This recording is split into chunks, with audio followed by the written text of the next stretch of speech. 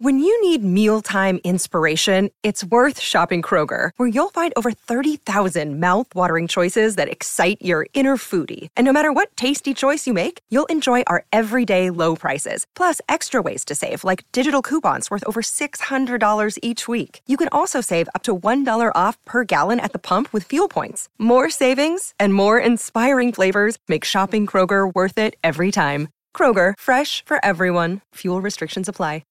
At Evernorth Health Services, we believe costs shouldn't get in the way of life-changing care, and we're doing everything in our power to make it possible. Behavioral health solutions that also keep your projections at their best? It's possible. Pharmacy benefits that benefit your bottom line? It's possible. Complex specialty care that cares about your ROI? It's possible. Because we're already doing it. All while saving businesses billions. That's Wonder made possible. Learn more at evernorth.com/wonder. Look, Bumble knows you're exhausted by dating. All the must not take yourself too seriously and 6'1" since that matters. And what do I even say other than hey? Well, that's why they're introducing an all-new Bumble with exciting features to make compatibility easier, starting the chat better, and dating safer. They've changed, so you don't have to. Download the new Bumble now. Welcome to the New Books Network. Welcome, everyone. This is the podcast New Books in Economic and Business History. This is a channel in the network New Books. I'm Javier Mejia from Stanford University. I'm your host. And today I have the great pleasure to be with Oded Galor. Oded is professor of economics at Brown University. He is extensively known for being the founder of Unified Growth Theory. We're going to talk about that in a bit, what it is and what its the importance of this theory. But his work has been quite influential, and he's considered one of the pioneers in the exploration of the impact of evolutionary processes, population diversity, and inequality on the process of development over most of human history. He has an extensive list of awards and recognitions that include a doctorate honoris causa from UC Louvain and Poznan University of Economics and Business. He has an extensive affiliations and memberships to very prestigious research institutes and groups, which include NBER, CEPR. He's also editor-in-chief of the Journal of Economic Growth, editor of the Journal of Population Economics, and co-editor of Macroeconomic Dynamics. He's a very influential and admired figure in the economic growth community. And he's the author of a book that was just published called The Journey of Humanity, The Origins of Wealth and Inequality. We're going to be talking today about this book. And I spent the weekend reading the book, and it's been an incredible experience. I found here a very intriguing and fascinating story of humanity. We're gonna go into the details of this a bit later, but just to anticipate the interesting dimensions that this book explored, let me quote here Bob Solow, a Nobel laureate in economics and one of my personal heroes, that talks about Oded's work and this book in particular in the following way. Solow says, Galor's project is breathtakingly ambitious. He proposes a fairly simple, intensely human, capital-oriented model that will accommodate the millennia of Malthusian era stagnation, the Industrial Revolution and its aftermath of economic growth, the accompanying demographic transition, and the emergence of modern human capital-based growth. The resulting book is a powerful mixture of fact, theory, and interpretation. Oded, thank you very much for being here with us. Thank you. It's a pleasure to be on the podcast. Great. We're gonna deal with the content of the book in a bit. But before that, I would like to know more about you, or I guess I would like you to tell our audience more about you. Tell us a bit about who you are. What's your journey? You wrote a book about the journey of humanity. What is the journey of Oded Galor, and how did you become this um, important researcher in economic growth? So I was born and raised in Jerusalem, and perhaps not surprisingly, given the deep historical context of life in Jerusalem, I developed over the years a great affinity to the understanding of the roots of human behavior and the deep roots of inequality. During my academic career, I was intrigued by the origins of inequality, the origins of the inequality in the wealth of nations, if you wish. And this curiosity gravitated me gradually over the years towards the field of economic growth. But in contrast to the dominating trends in the field in the late 1980s and early 1990s, my research was quite different. Rather than focusing on the notion of convergence that is predicated naturally on the presumption that initial conditions do not matter in the long run, my research focused on the understanding of the roots of inequality across nations and the role of initial conditions in the determination of the fate of nations. So more broadly, my quest for understanding of the vast inequality in the wealth of nations led me ultimately to the creation of unified growth theory.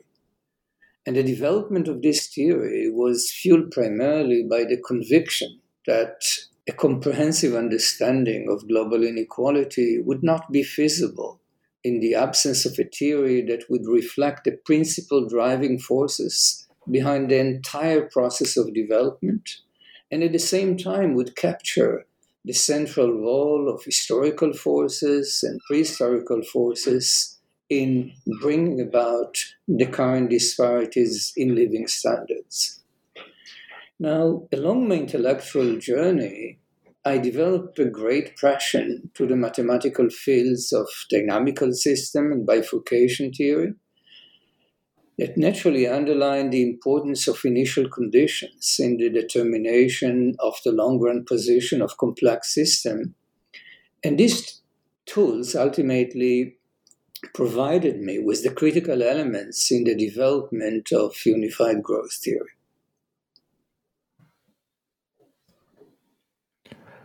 Okay, let's then move to the content of the book, right? That in a certain way captures your work on unified growth theory. So, how would you describe the fundamental questions that are addressed in the book?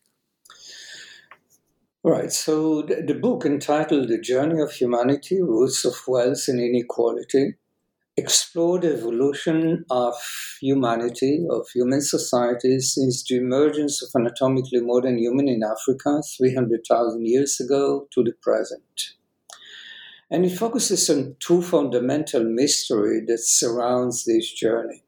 What I defined as the mystery of growth, namely what are the roots of the dramatic transformation in living standards in the past centuries after hundreds of thousands of years of stagnation, and the mystery of inequality, namely what is the origin of this vast inequality in the wealth of nations.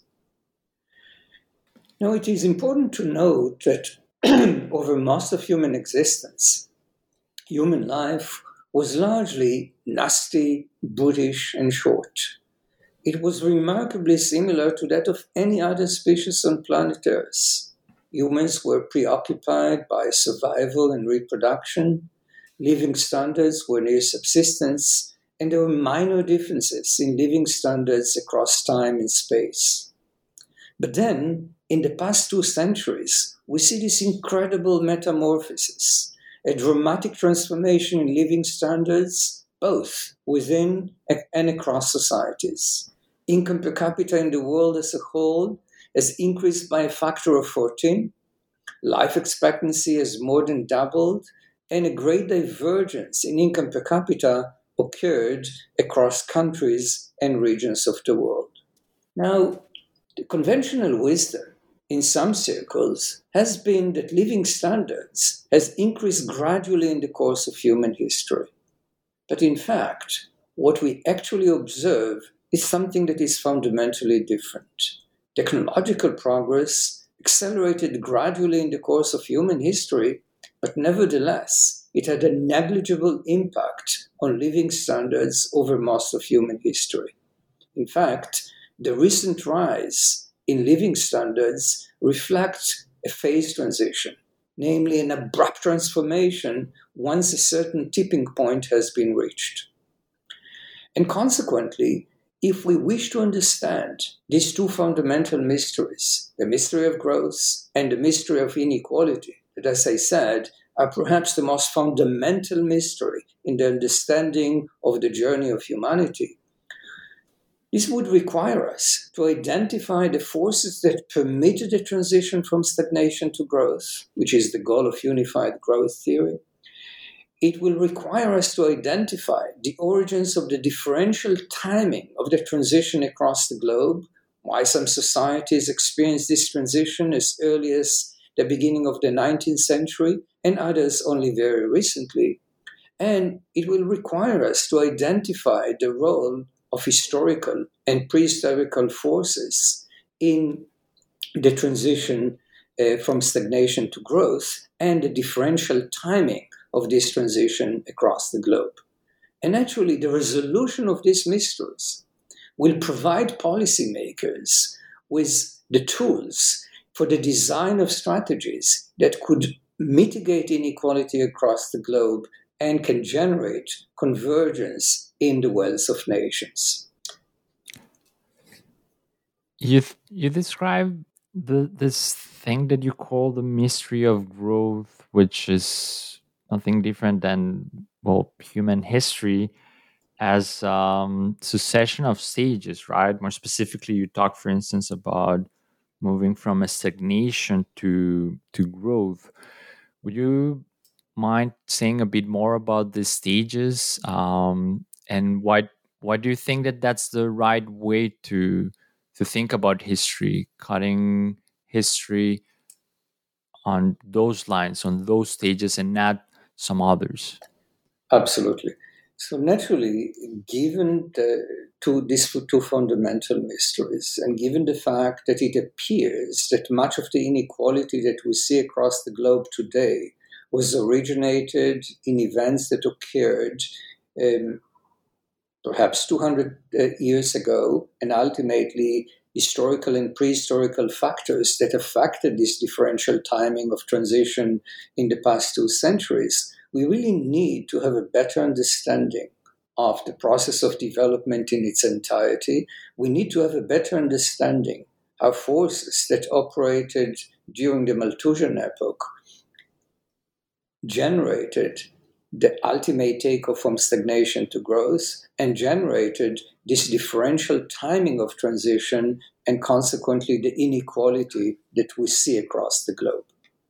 And consequently, the journey of humanity is focusing on 3 fundamental phases of development. The Malthusian epoch, that lasted over 99.9% of human existence, in which income per capita is largely fluctuating tremendously around the subsistence level of consumption. The post-Malthusian regime that marks the takeoff from the Malthusian epoch and occurred in the context of the most developed societies towards the middle of the 18th century. And the modern growth regime that is occurring in the aftermath of the demographic transition towards the end of the 19th century in the context of the most developed societies in the world. And it's basically marking the transition of societies into a state of sustained economic growth. Now, importantly, as underlined in the book, The Malthusian epoch is characterized by important dualism, stagnation along with dynamism. During the Malthusian epoch, we see stagnation in living standards. Income per capita largely fluctuates near the subsistence level of consumption, and life expectancy fluctuated in a range of perhaps 25 to 40 years. But at the same time, we see great dynamism. Technology is evolving, population is evolving, and humans are adapting to their technological environment. So despite the fact that technological progress is very, very slow initially, and despite the fact that population growth is very, very slow initially, we see a gradual movement that over 300,000 year period since the emergence of anatomically modern human in Africa until the eve of industrialization makes an enormous difference. We are moving from stone tool technology 300,000 years ago to steam engine technologies in the eve of industrialization. And despite the fact that population is growing very slowly in the course of human history, in the course of this 300,000 year period, there is a tremendous increase in the size of the world population.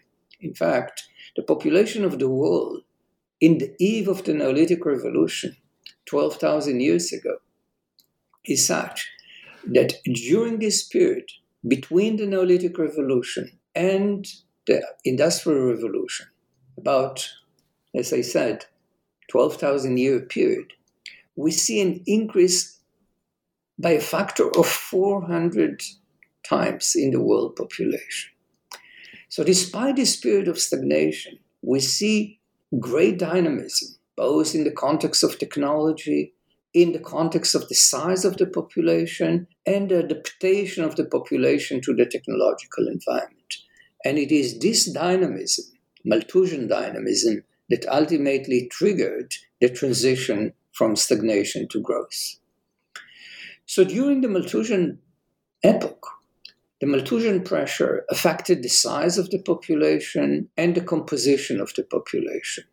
And consequently, traits that were complementary to the growth process generated higher income, higher reproductive success, and naturally, they became more prevalent in the population. And this process of adaptation, along with the process of an increase in the size of the population, raised the prevalence of complementary traits to the growth process and reinforced the process and the ultimate takeoff from stagnation to growth. Now, at the same time, it was the size and the composition of the population that affected technological progress. The size and the composition of the population affected the supply of innovations, the demand for innovations, the diffusion of knowledge, the division of labor, and the extent of trade. And consequently, in the course of human history, we see this positive feedback loop between population size and population composition and technological progress. Larger population, more adapted population is fostering technological progress. But on the other hand, greater technological progress is affecting population size and population composition. And this positive feedback loop is ultimately, as I said earlier, moving us from stone tool technology to steam engine technology in the eve of industrialization. Technological progress becomes so rapid that it outpaces biological reproduction. And consequently, we start to see the growth in income per capita and ultimately dramatic increase in the size of the population. But as we move forward, these wheels of change are generating a demographic transition, namely a decline in fertility that frees the growth process from the counterbalancing effect of population. And in addition, it generates human capital formation, technological progress, and all these three factors, technological progress, human capital formation, and a decline in population growth, are fostering the growth process and are permitting societies to move into the sustained growth regime. But importantly, as I said earlier, these processes are occurring in different pace across the globe. Some societies are experiencing this transition as early as the beginning of the 19th century, others much later, and consequently a huge divergence is occurring across the globe. So the first part of the book is taking us from Africa 300,000 years ago and brings us into the modern growth regime. And the second part of the book is, in fact, taking the opposite steps, looking at inequality across the globe today and gradually peeling different layers of influence that are critical for the understanding of comparative economic development across the globe. And we will be able to talk about them at greater details, but naturally this will be colonialism, institutions, culture, geography, and human diversity. Yeah, so just before moving to that part of the book and that conversation on economic inequality, let's get back to, I guess, some of the details of why we experience this transition from a stagnation to growth. And one of the fundamental variables in your analysis is population, and more specifically, the demographic transition is a fundamental force to understand the arrival of modern economic growth. My question there would be, why did we experience such a change in fertility and in the evolution of population in so many different societies that were exposed to so many different contexts, and how important that has been in understanding growth globally?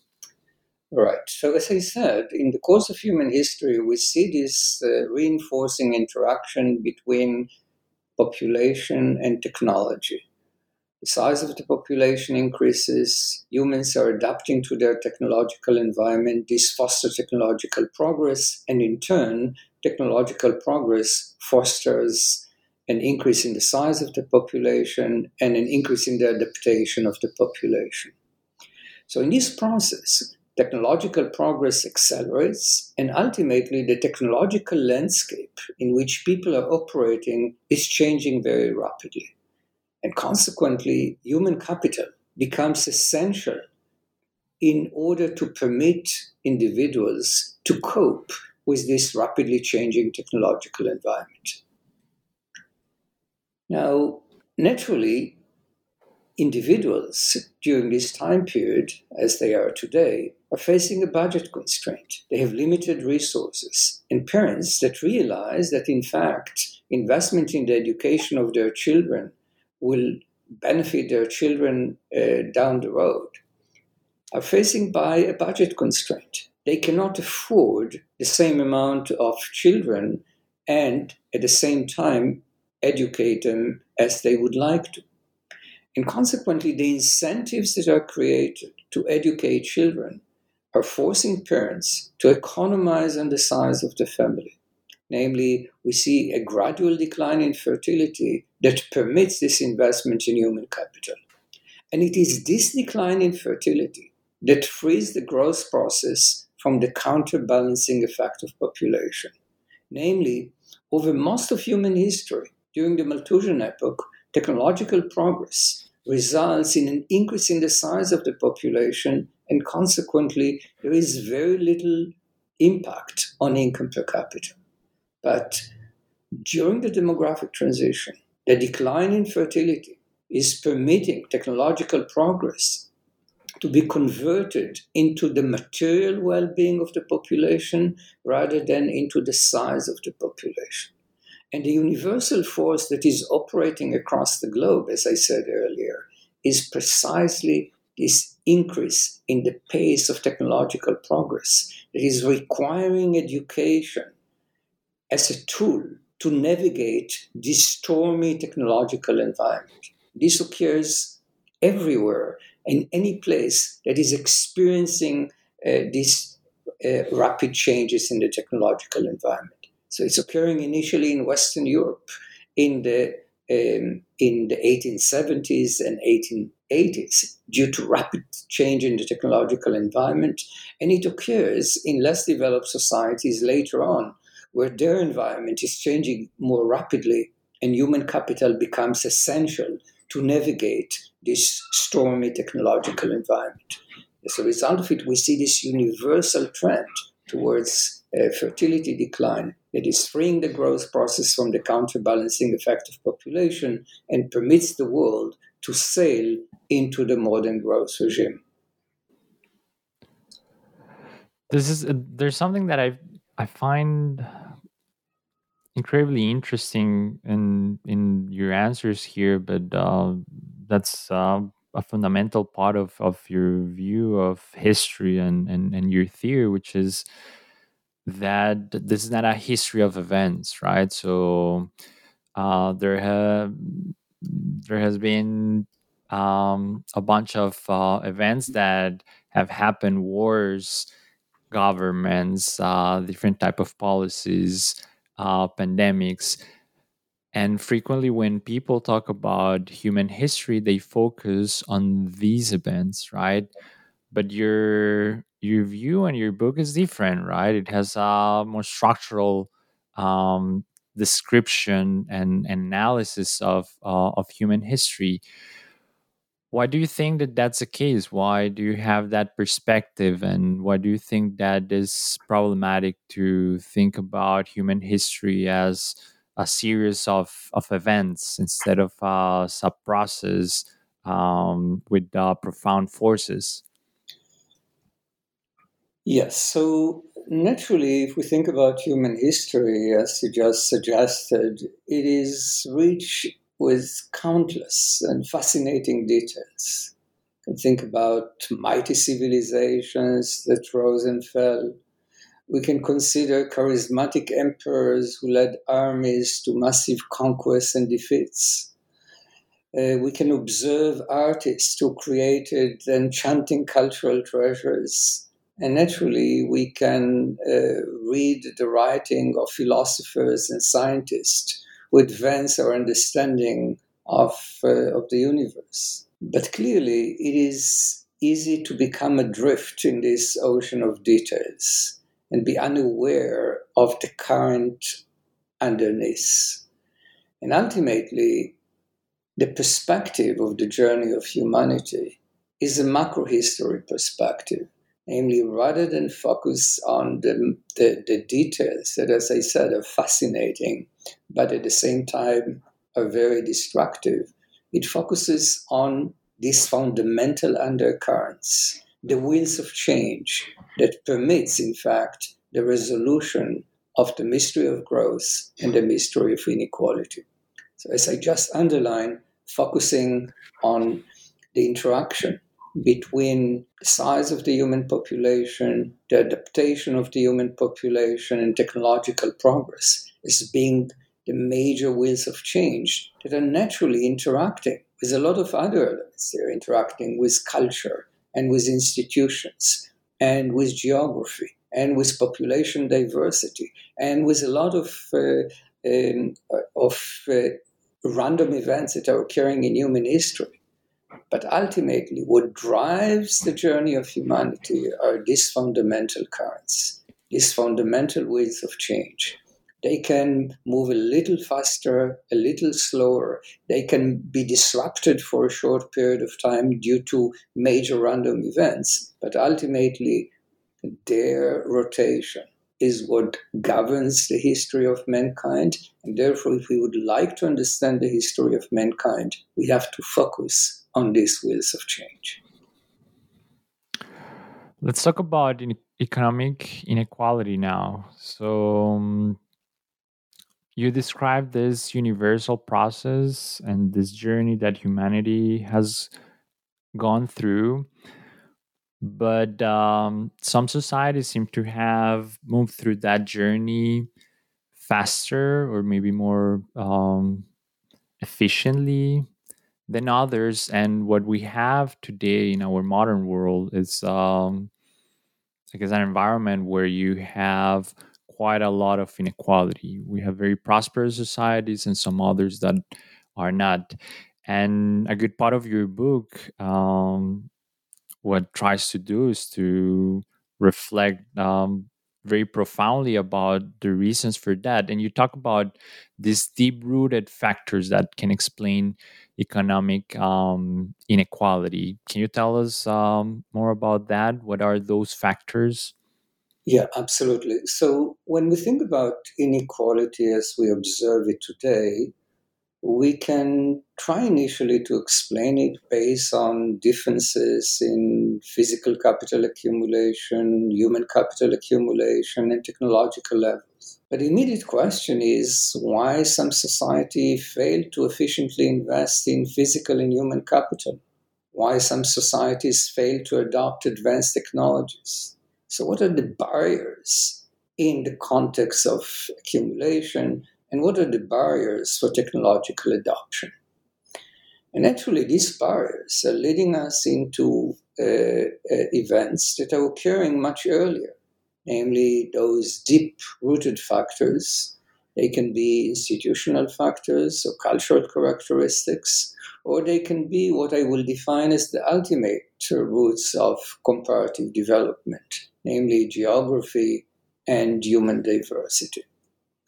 So when we think about the fingerprints of institutions, namely the emergence of differential institutions across the globe, growth-enhancing inclusive institutions in some regions of the world, and growth-retarding extractive institutions in others.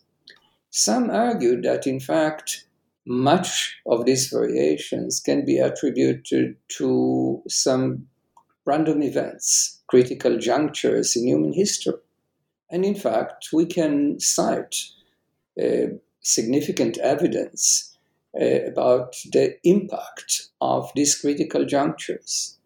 Yes, the division of Korea along the 38th parallel clearly generated persistent impact on the development of the South and the development of the North.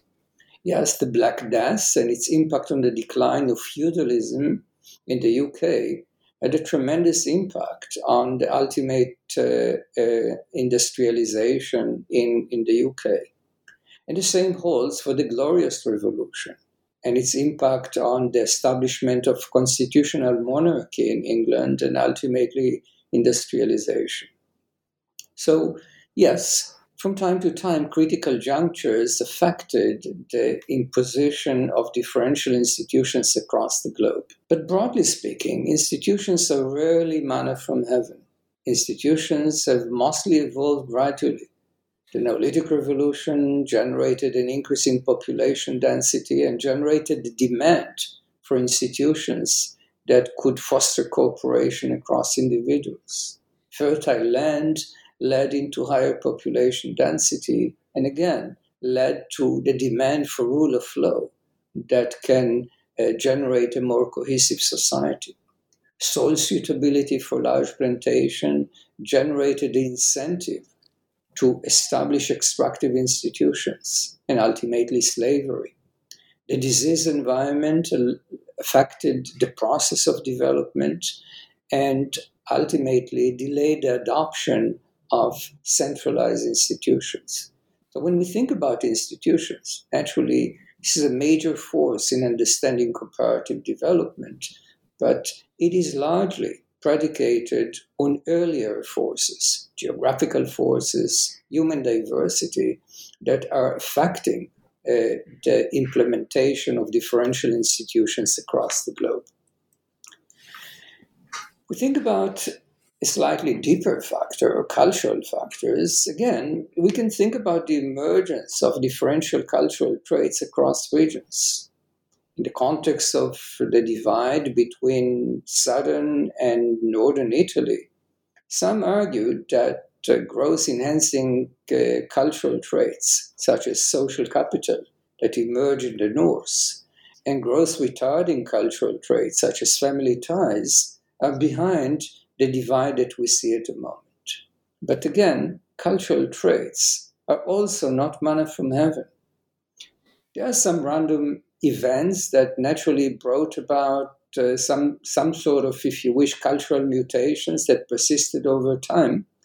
But largely speaking, culture evolved in the context of an adaptation to the environment, an increase in the return to human capital, increase the predisposition of individuals towards education and child quality, higher return to agricultural investment led to the emergence of future-oriented mindset. Climatic volatility led into the emergence of loss neutrality and entrepreneurial spirit, and plow suitability led to the emergence of gender biases in society. So again, when we think about the cultural factor, it is a very important factor that interacts with the wheels of change, but nevertheless, a factor that predominantly has roots that are somewhat deeper. So this leads us into the shadow of geography, namely geographical characteristics such as soil quality, the disease environment, geographical isolation, that had a direct impact on labor productivity and human capital formation, but at the same time had an indirect impact through the evolution of cultural and institutional characteristics. And when we refer to the shadow of geography, and particularly to the long shadow of geography, this can take us nearly 12,000 years back into the onset of the Neolithic Revolution. And as suggested by Jared Diamond in his influential theory, the onset of the Neolithic Revolution was associated with a persistent effect of technological head start, namely this transition from hunter-gatherer tribes to agricultural communities led to the emergence of a non-food producing class that was associated with knowledge creation in the form of science, technology, and written languages, and ultimately led into technological head start. And this technological head start lasted over a prolonged period of time. Diamond suggested that perhaps it lasted till the present. In fact, the evidence suggests that this is in fact inaccurate, but we can see the origins of the variation in economic prosperity till about the year 1500 and its mapping to the variations in the timing of the Neolithic Revolution. So when we think about present-day inequality, as I said, unfortunately, the Diamond hypothesis will not enable us to understand much of these variations. In fact, as I said, it is quite mute in understanding the current variations because the Neolithic Revolution was associated, on the one hand, with technological head start, but on the other hand, with comparative advantage in agriculture that backfired in the modern days. And this, in fact, causes us to search even deeper, to deeper roots of comparative development, namely events that occurred not 12,000 years ago, but events that occurred as early as 60 to 90,000 years ago. And this is the migration of Homo sapiens into Africa and its impact on population diversity. And as I show in the book and earlier in my research, population diversity had a critical impact on comparative economic development. And it persisted over time due to the fact that population diversity has conflicting effects on economic prosperity. On the one hand, it fosters innovation due to the cross-pollination of ideas, but on the other hand, it generates incohesiveness in the society that is naturally detrimental for productivity. And consequently, based on these migratory patterns that occurred across the globe in the past, we see this incredible impact of events that occurred, as I said, as early as 60 to 90,000 years ago on economic development. So as I argued, in the context of the different forces that I just underlined, it appears that deep-rooted factors accounts for a significant part of the variations in income per capita across the globe. Nearly 90% of the variations in income per capita across the globe can be traced to these deep-rooted factors. They can be political institutions that explain perhaps 3 to 9% of the variations. It can be cultural factors that explains perhaps 20% of the variations. They can be traced into geographical factors that can explain 20 to 40% of the variations. And they can be traced to human diversity and out of Africa migration that can explain 17 to 25% of these variations. And these are the roots of comparative development as explored across the globe. Hey, it's Ryan Reynolds, and I'm here with Keith, co-star of my upcoming film, If, only in theaters May 17th. Do you want to tell people the big news? All right, I'll do it. Sign up now and you'll get unlimited for $15 a month and 6 months of Paramount Plus Essential Plan on us. MintMobile.com/switch. Upfront payment of $45 equivalent to $15 per month. Unlimited over 40 gigabytes per month. Face lower speeds. Videos at 480p. Active Mint customers by 531.24 get 6 months of Paramount Plus Essential Plan. Auto renews after 6 months. Offer ends May 31st, 2024. Separate Paramount Plus registration required. Terms and conditions apply if rated PG. This is fascinating. Even the orders of magnitudes that you describe are quite shocking, right? It's a theory, a very ambitious theory that tries to explain how the world looks nowadays and finds the reasons of that back in history.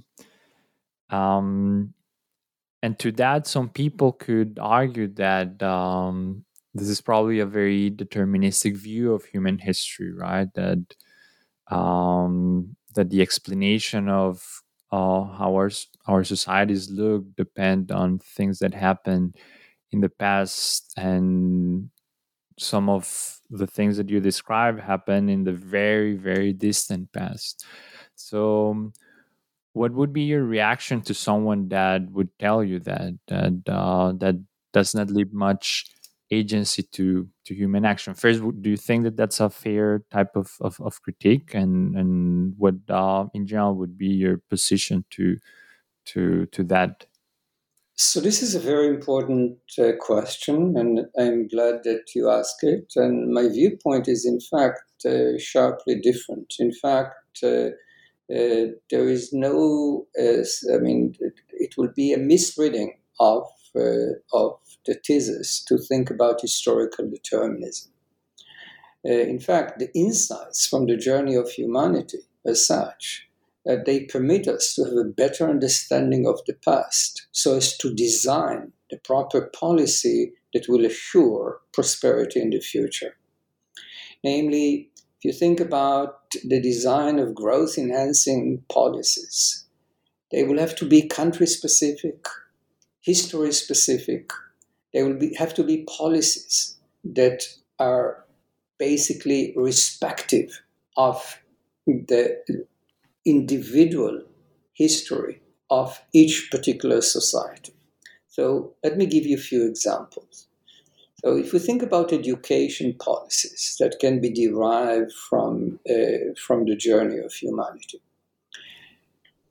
one important education policy is basically targeting different countries based on the degree of diversity that they possess at the moment in a differential way. So if we focus on diverse societies such as the one that reside in sub-Saharan Africa, naturally, diversity in these societies would require the education system to be geared towards social cohesiveness and tolerance. Namely, the curriculum that will have to be designed in these societies will have to assure that people respect one another, that ethnic groups are being respected and tolerated, and social cohesiveness is being formed.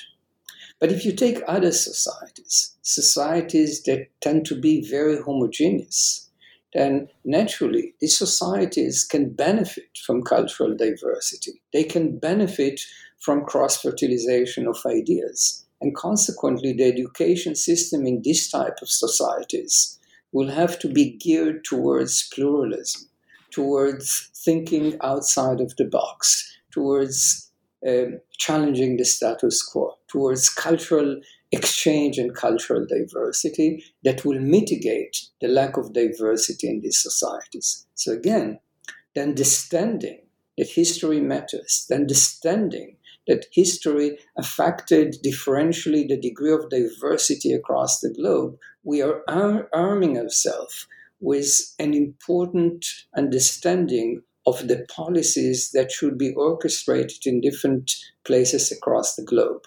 It's not just a universal policy of educating people. Naturally, that's very important. But designing the curriculum in a very different way in societies that are diverse and societies that are less diverse. As I said, in diverse societies, let's try to educate people towards tolerance and social cohesiveness. In homogeneous one, let's try to educate people to think outside of the box, to challenge the status quo.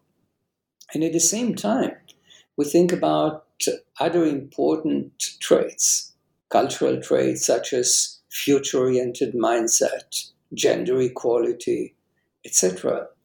Then again, if we focus on the history of an individual country, and if we realize that the geographical endowment in this particular region of the world foster certain type of cultural traits less than desirable, then again, we can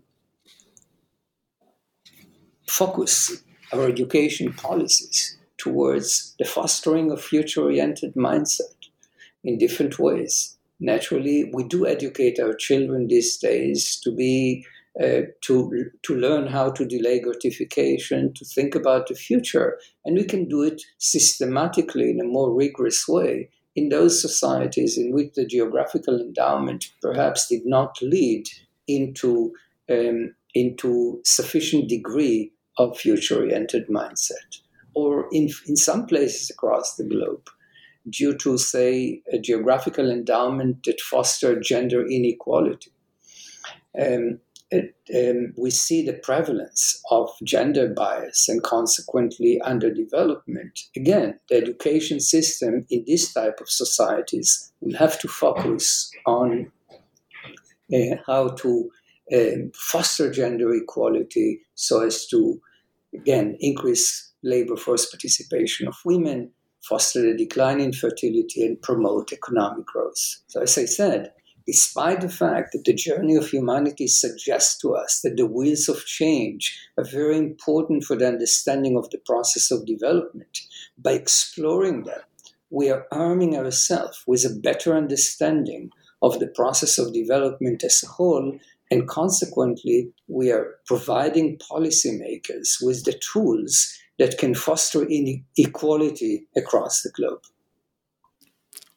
This is fascinating. I find very inspiring what you say, and this is a message that I think the book is able to transmit very effectively. The idea that understanding better our history is probably the best tool that we have to transform our societies. And I teach a course, it's called Wealth of Nations, but it deals basically with these big questions on growth and economic inequality. And the spirit of the course goes pretty much in that same direction, right? It's quite context oriented, and we try to provide an extensive exploration of global history so students understand how we ended up in the world that we live today, and how we can transform it. So I think that your book, and I'm very happy actually that the book came out, because it's a great tool for that type of course. I already have the idea of including a couple of your chapters in my syllabus, but it's a very profound type of contribution to policy discussions, right? How can we structurally think about changing policies understanding that context matter and that history matters. So again, thanks a lot for this. And we're getting close to the end, and I would like to talk a bit about the process of writing the book and thinking about the most effective way to communicate these very important messages that you wanted to do with such a profound complexity, right? And one of the things that grabbed my attention of your book is that it has this rather unique structure, right? The book has two parts. The first one goes from Genesis, that's the title of the first chapter, to basically nowadays, while the second part two, goes basically the other way around. It ends, and that's the last chapter of the book, with the out of Africa hypothesis, right? So you start from exploring modern economic inequalities, and you go page by page, and you take the reader in this journey back to history to understand the forces behind that. So I would like to know a bit about that decision of structuring the narrative in those lines. Why did you do that? What did you have in mind when deciding to tell the story in that way?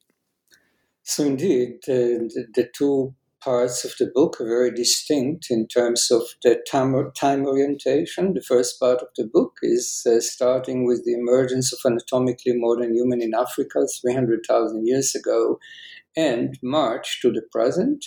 And the second part of the book is starting with the existing inequality across the globe today, and then gradually peel different layers of influence so as to uncover the roots of this inequality.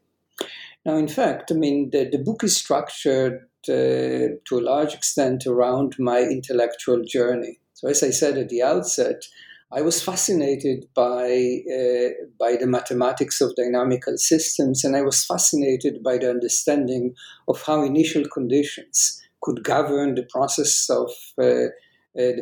of change over the entire course of human history. And consequently, the first part of the book is in fact following the roots of unified growth theory. Namely, let's start with an initial condition, a few thousand people somewhere in Africa 300,000 years ago, and let's see how in fact humanity will evolve from this initial condition where in fact all variables will be endogenous: technological progress, population size, population composition, and the growth process itself. And this basically took us from Africa and brought us to the present. And this was, as I said, an attempt to understand how do we understand the mystery of growth? How do we understand the phase transition from an epoch of stagnation into a state of sustained economic growth? But then in the second part of the book, part of my intellectual journey and part of the intellectual journey of many others that were concerned with the issue of inequality across the globe today was basically the present day inequality. We all observe the inequality as we see it today, and we realize that there are some proximate causes of this inequality, as I said earlier.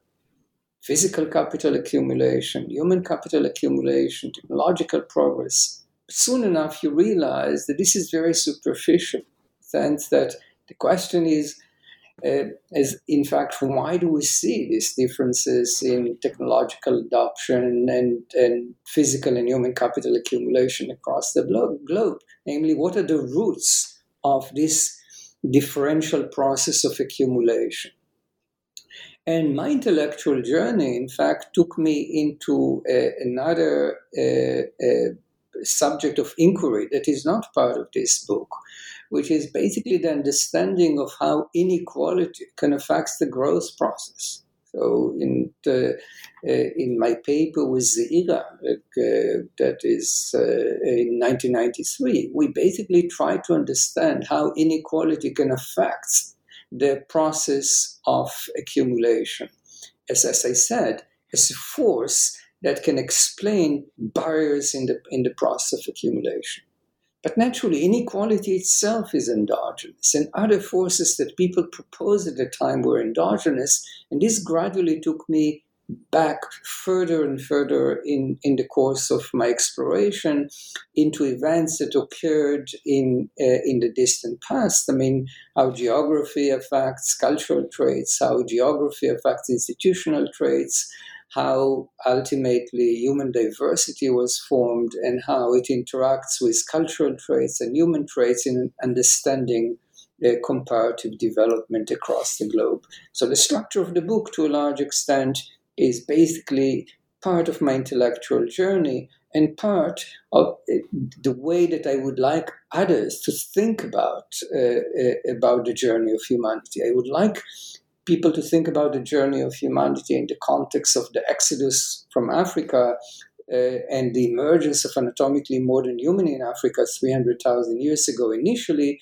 But when we try to explore inequality, naturally, we cannot start immediately with the deep roots. We have to peel gradually different layers of influence and to go back as far as possible in human history, ultimately back into the time in which anatomically modern human is emerging from Africa 60 to 90,000 years ago.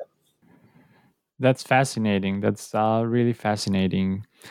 Let me finish with one question that I asked to all my guests. This is a podcast on new books in economic and business history, a field that has increasingly more incentives for people to publish articles in journals, right? That's the dominant means of communication. So why writing a book? Why did you decide to write this book? How do you think about the idea of books, and what role do they play in the both scientific and public opinion conversation? Right. So this book is very different than most books that are written in economics, in the sense that, as you can see, it is really designed for a very broad audience. It is designed for top researchers in the field that I think will be inspired and enlightened by the content of the book. But at the same time, it is designed for individuals that have no background whatsoever in the field of economics, that would simply like to understand the journey of humanity as a whole.